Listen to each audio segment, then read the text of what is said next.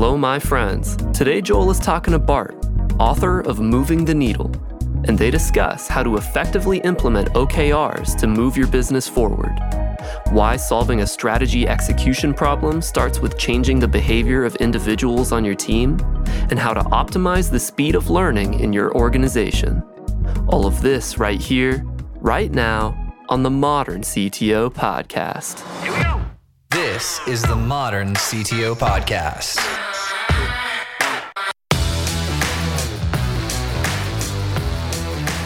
All right, so is your book called Moving the Needle? It's called Moving the Needle with Lean OKRs, but the focus is on Lean OKRs. Yeah. What's a lean OKR versus a not lean OKR? Yeah, so I've been using OKRs for the past 10 years or so, and it's almost like a hype. Ever since John Doerr came up with the Measure What Matters books, and everybody's jumping on the OKR bandwagon. And the problem is that in companies, there are a lot of goals and a lot of measurements, targets, KPIs, whatever, and they all get converted into OKRs. And oh, hooray, we're doing OKRs. And that's not the point with OKRs. So Lean OKRs is actually my attempt to say, okay, it's not about converting all those goals into the OKR template. There's more to that. And if you work like this, how it was intended to be, it opens up a lot of possibilities for engineering organizations to help engineers escape their feature factories, etc.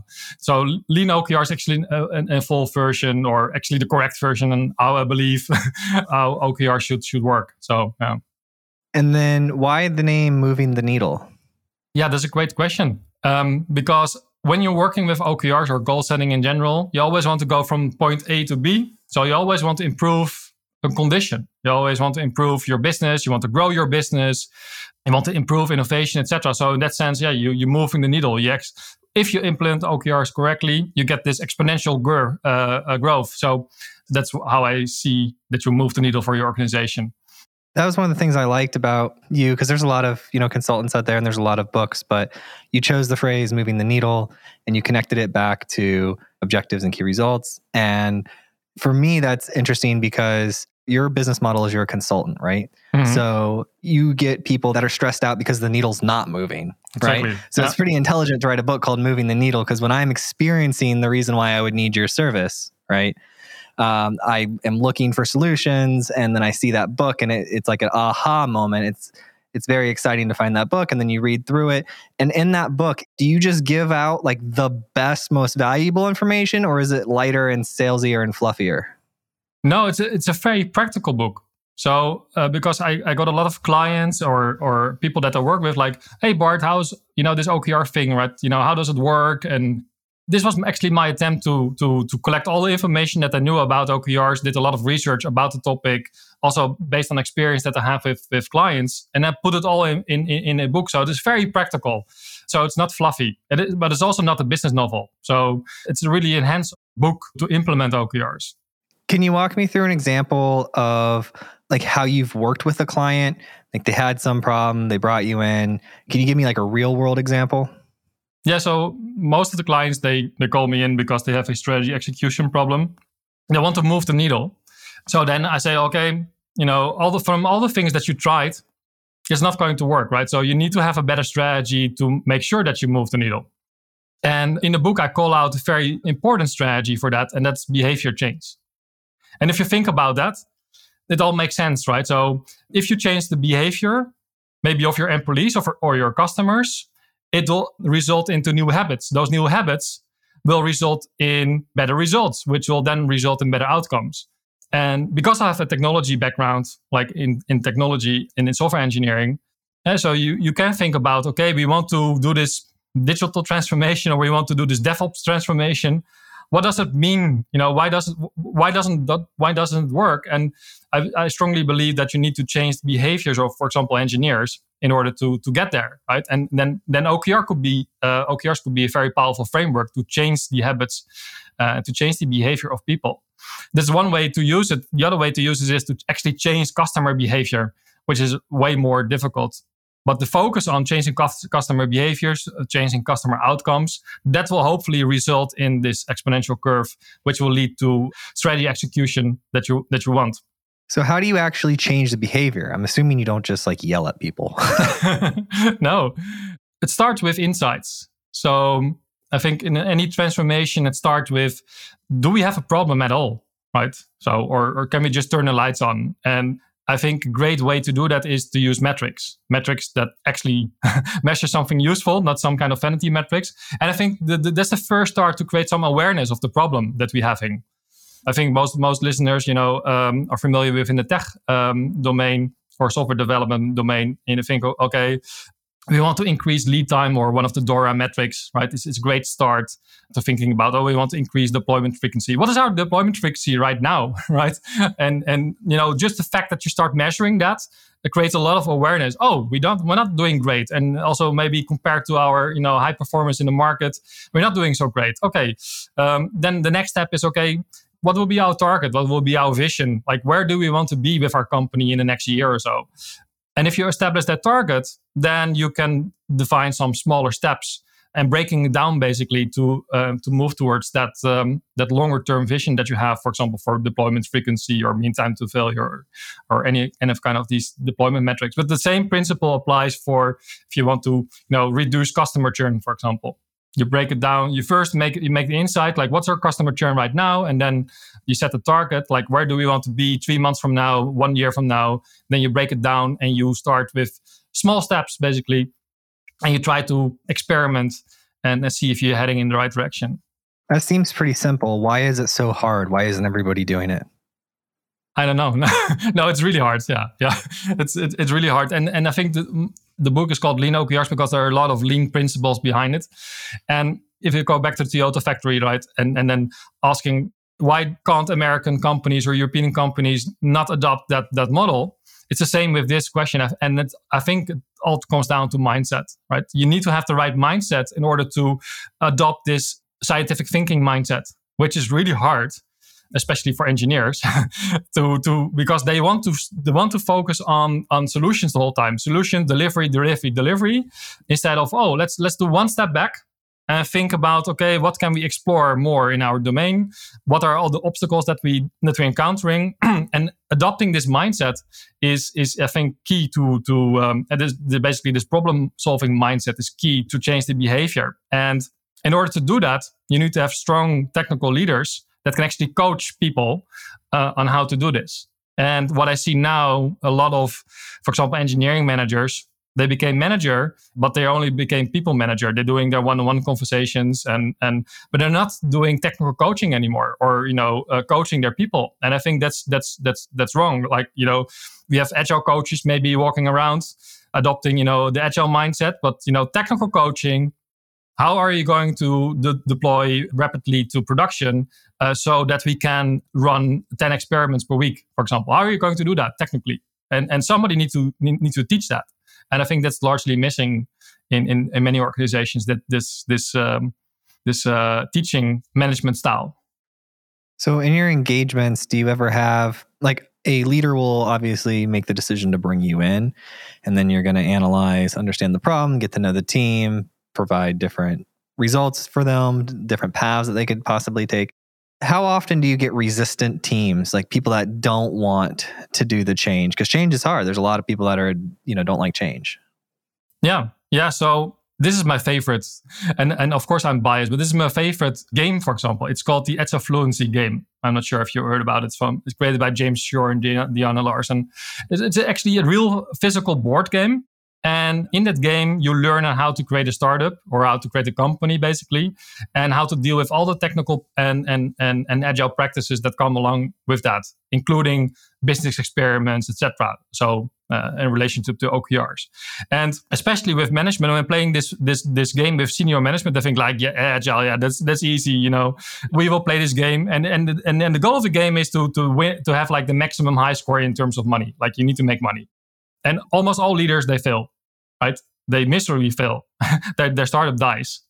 When I play this game with engineers, most of the time they win the game, and this is really interesting, right? They understand how it works, but by playing this game, it creates a lot of awareness about how they need to change. Like they understand, okay, there's some things that we don't do correctly right now, or there's a lot of things that we can improve to get there. So you get a lot of people getting enthusiastic about this idea okay, this is how it can work. And then after we play this game, we can do a diagnostic. So we can look at what are the current behaviors now for example, in a software development team or product team. And after we've done this, I typically engage with coaching. So actually doing coaching, technical coaching, business coaching, and I prefer to do this in a mob programming style. How do I get that game? You can't get it. I'm a licensed facilitator or licensed trainer so that you can get the game. Who invented it? You need to. I'll just call them. Who invented the game? James Shore and Diana Larsen, they created the game from the agilefluencyproject.org. So if you go to the agilefluency.org, there are a lot of events, I think also a lot of events in the United States where you can actually subscribe to play the game. And if you played it once, then you can buy your own copy.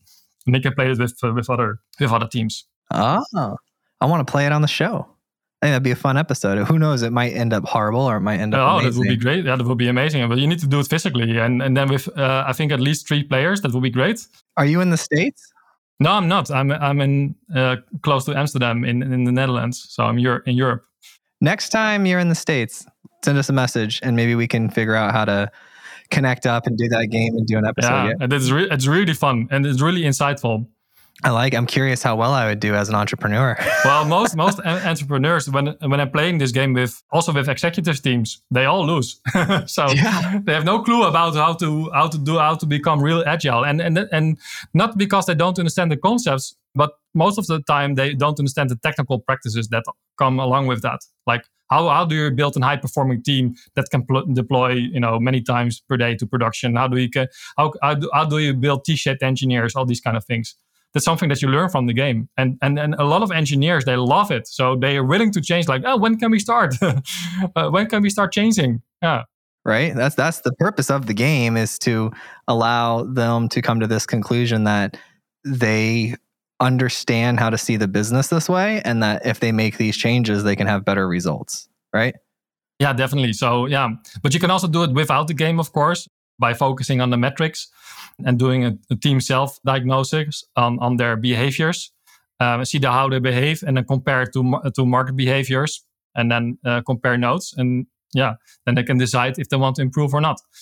But what really got me frustrated, and still is frustrating me, is that we have like highly educated engineers. Most of them have university degrees, and they're actually taking orders, right, from product managers, product owners, like, here are the requirements, please implement.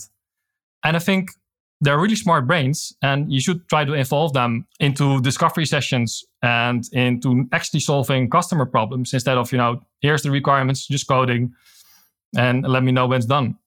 And I think there is, you get the innovation from these moments, right? The innovation comes from your engineers and not from product managers, right? Because the engineers are the closest to the technology. They know what's possible. They know all the latest developments. So if you just invite them to the room when you're doing discovery sessions, for example, magic will happen. And I think that's the beauty of OKRs. You get a lot of these, you get a group of mixed people around a hard problem to solve. Not only engineers, but also product people, marketing people, sales people. They're all getting involved around a common problem that you're trying to solve as a company or as a product team. And then great innovations start to happen. Yeah, part of our onboarding process is we have people sit with the sales team during sales calls. Whether you're an engineer or whatever you may be, you'll sit with the sales team. You'll understand what we do for our sales calls so that you can have an idea of like, what are we selling our people? Because I call it the magical paycheck or the mythical paycheck. There's no paycheck fairy. It's the way an economy works is we do something useful for somebody. In exchange, they give us money and we allocate that money.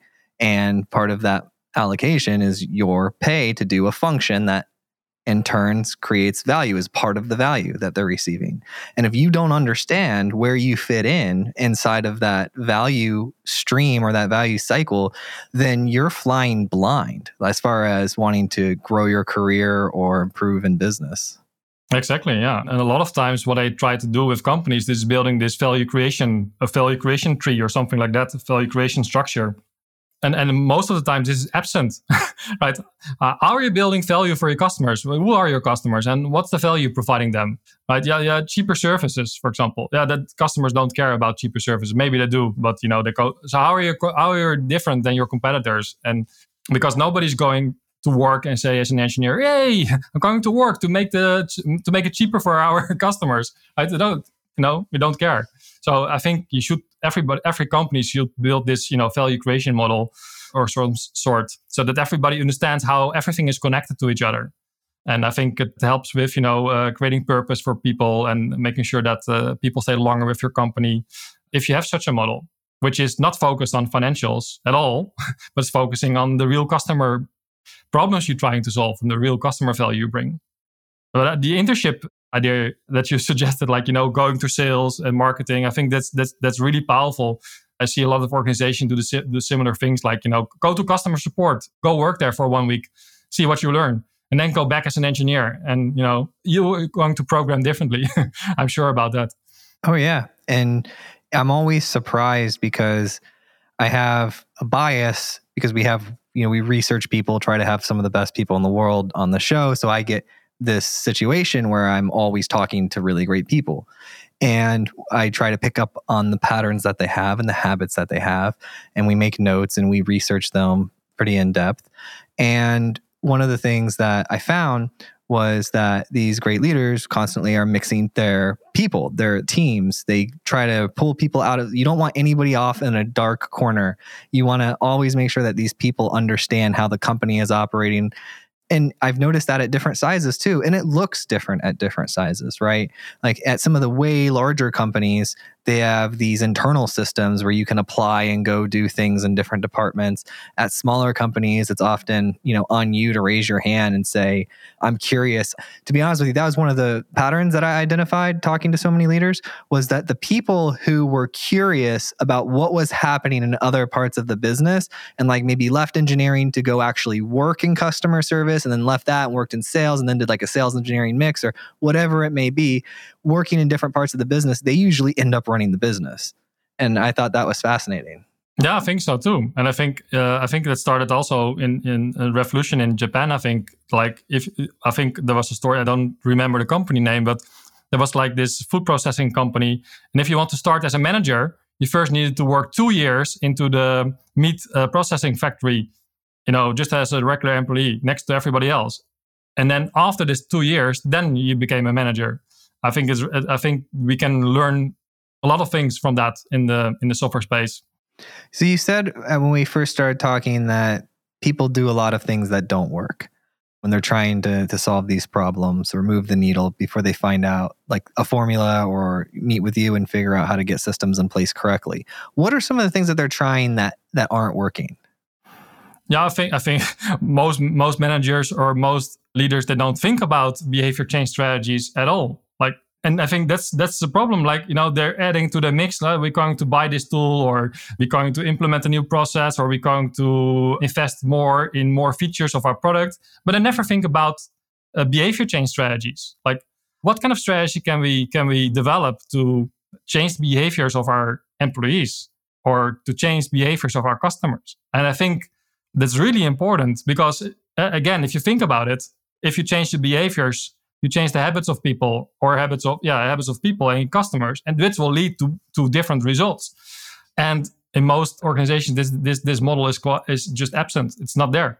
So there's no framework or no governance process that is helping with this change. And I think if you're in a software space, you need to constantly change, right? You need to constantly adapt and change, because you can do a digital transformation and after the digital transformation, you're done, but it doesn't work like that. You should continue developing, continue to change. So you need to build up this memory muscle to continuously change, and this continuous change mindset that needs to grow in people. You need to change your culture first. And I think a large part of culture is, what is it, right?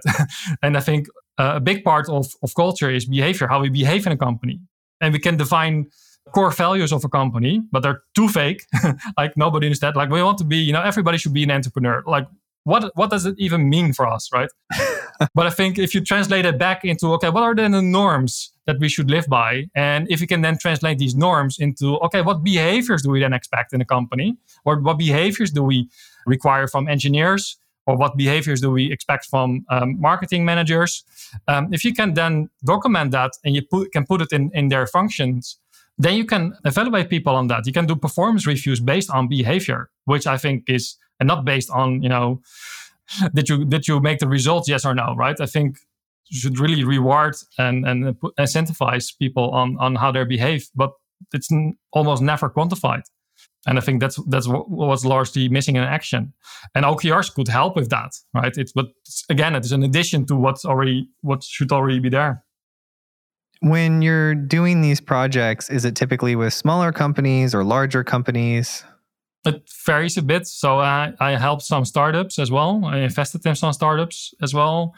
But typically, I help a little bit larger organizations. So from, I think, like 30 to 50 product teams, something like that, until like Fortune 500 companies like ING in the Netherlands or Nike. So it really depends, but my sweet spot is actually because I have this software engineering background to help like SaaS companies or fintech companies. That's my sweet spot, because then I have some knowledge in that area. So I prefer to engage with these companies. Cool. And I want to give a shout out before I forget. You have a podcast. What's the name of your podcast? Yeah, we just started it. and the podcast name is just very fresh. It's the Phil's and Bart's Software Adventures. I started that podcast with a good friend of mine, Philip Lender. And he's the CTO of Returnista, which is a small company in the Netherlands as well. And we're just geeks around the software delivery method, which is called extreme programming. It's really old. It's developed by Ken Beck around 2000.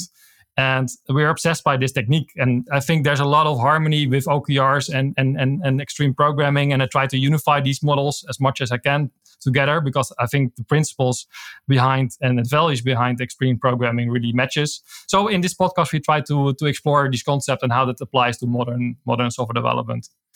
Yeah, I've heard of Kent Beck. I've read some of his stuff, but I hadn't actually gone into extreme programming. When we were in our prep meeting doing review, we thought that it would be something like competitive style, something of that nature, but it's more of a framework. Yeah, so that's the funny thing. Like it was considered extreme in 2000, where you had software development cycles of 1 year or half a year cycles or something like that, right? It really took ages to get some piece of software out. And there was a lot of waterfall, and I think it was even before the Agile Manifesto came out. And then Ken Beck, he wrote this book, and we was calling it extreme programming. But today, it shouldn't be extreme at all. It should be just regular software development. And it's the only software development method out there, right? Things like Scrum, and so these are not software development methods at all. They're just work systems. So this is the real software development method, the only software development method out there that's documented and tested in time. But it isn't extreme anymore. So these days, but you would be surprised how many engineering teams don't work or don't look at these values and principles to become high-performing team. I think if they should, then a lot of organizations will reduce a lot of waste in their organizations. But however, there are some extreme things that are still there. For example, OKRs or lean OKRs is still an extreme thing, because not a lot of organizations can do this. Well, why can't organizations do OKRs? Because it requires a lot of prerequisites for them in order to do that. So for starters, they need to become a product teams. They should have like cross-functional teams. Well, in many organizations, that's still not the case, right? We only have like engineers, and then we have a different QA department, and we have a different department that's defining the requirements for us. And you would just throw things over the fence. We have a different ops department that's doing the ops. So it makes it really hard to do OKRs. So just imagine that you need to run. If you're a startup, then it's easy, right? You can run a couple of experiments per week. But if you're a little bit larger, like 500 people or so in size, then running 5 or 10 experiments per week in production is sometimes crazy, let alone for larger established companies. Like they can't even make a software release every month, let alone that you can release experiments 6 to 10 times per week. So you need to build up these technical capabilities so you can actually do these experiments. And you can experiment fast and fail fast. And you get these feedback loops in place. But in a lot of organizations, these feedback loops, they don't exist. Or they're too slow to get some decent feedback. And then, OKRs don't work, because with OKRs, you try to do weekly check-ins and see if some metrics are moving up or down. And based on these results, you take appropriate actions. But if you need to wait for 1 month or 2 months to see a metric go up and down, then you're too late. So that's, I think, what's often missing in many organizations. Of course, if you're just, two guys in the garage, then things are different. But when you're a little bit larger, then, and I think that sweet spot already starts at 30 people, something like that. Then things are already going down. I did an interview with GoDaddy, the CTO of GoDaddy, and I was fascinated by how well they run experiments across the company, and they've built their own software to manage the experiments. I hadn't seen a company of such scale do it so as such a large part of their culture. Yeah, we have a company here in the Netherlands. It's called Bookings.com. Bookings.com? Yeah. Yeah. They do similar patterns. Like they have tons of experiments running in production. It's just crazy. Yeah. But they built the whole framework for that. To run all these experimentations and to see the results. So for a CTO or tech leader, let's give some context. Let's say they have 30 people in engineering and they're growing, right? They're a growing company. They have 30 people in engineering. It started out, the CTO is, just co-founder, them and someone else. And they're so happy to be where they are, but they want some insight or some advice, like one thing that they should be thinking about or they could be doing to improve. What would you tell them? Improve the speed of learning in a company. One of the big bottlenecks that we see in organizations, especially when they're growing, is how fast information is reaching down to the branches, or reaching the engineers.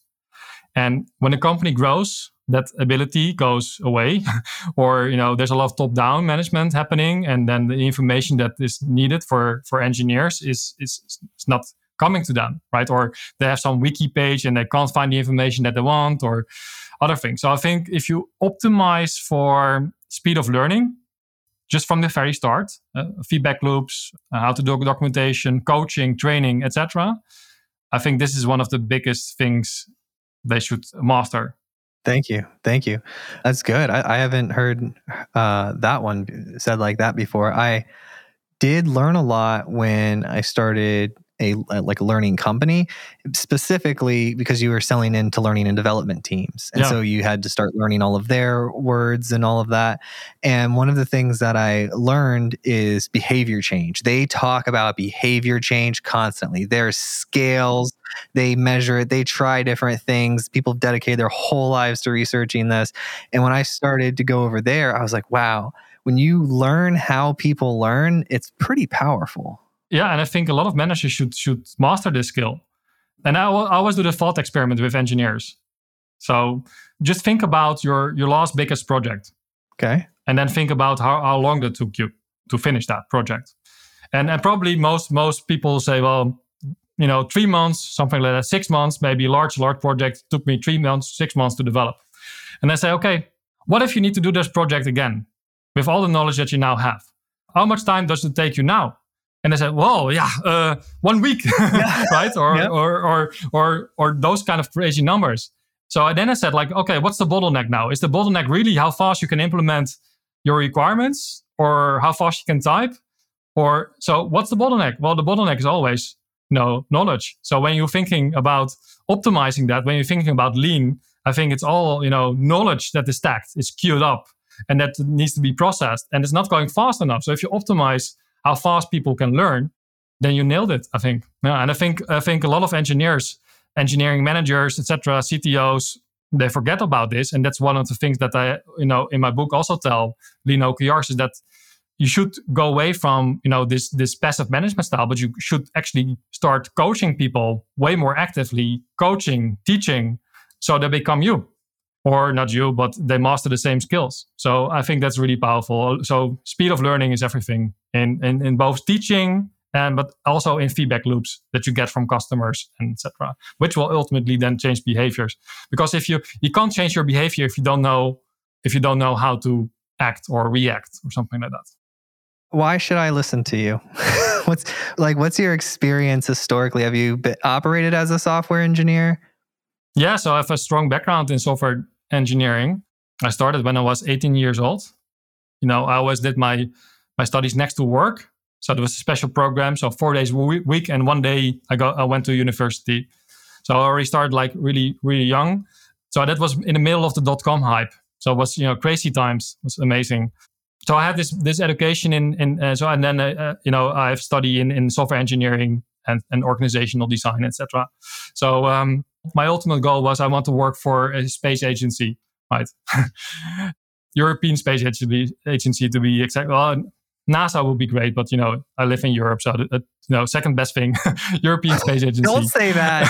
Europe is a great first choice. But now you're SpaceX. Anyway, yeah. So that was my dream to work there. So and I did. So I worked there, helping on innovative solutions for the Galileo project, which is a constellation of 35 satellites. Basically, we want to get rid of GPS. As Europe. We develop our own navigation system, which is better, which is called Galileo. So I worked there to experiment with a lot of innovation projects there. Then the lead time of these changes,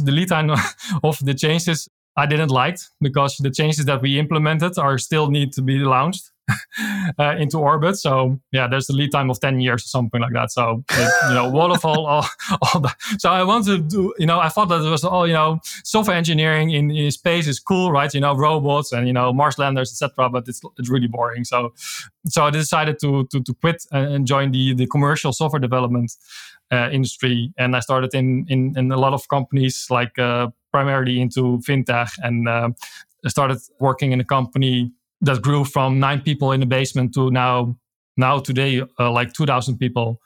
So really rapid curve with OKRs implemented, and I've been working in various functions. So from software engineer myself into platform architect, interim CTO, all these kind of roles I did. But I'm really happy to be part of this journey to help people implement OKRs, because I think a lot of engineers can benefit from working in this way.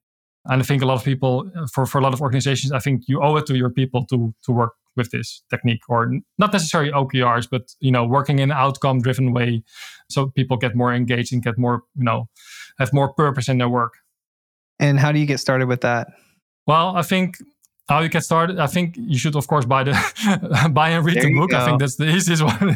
Yeah, that's where I was going with it. Yeah, call me. No.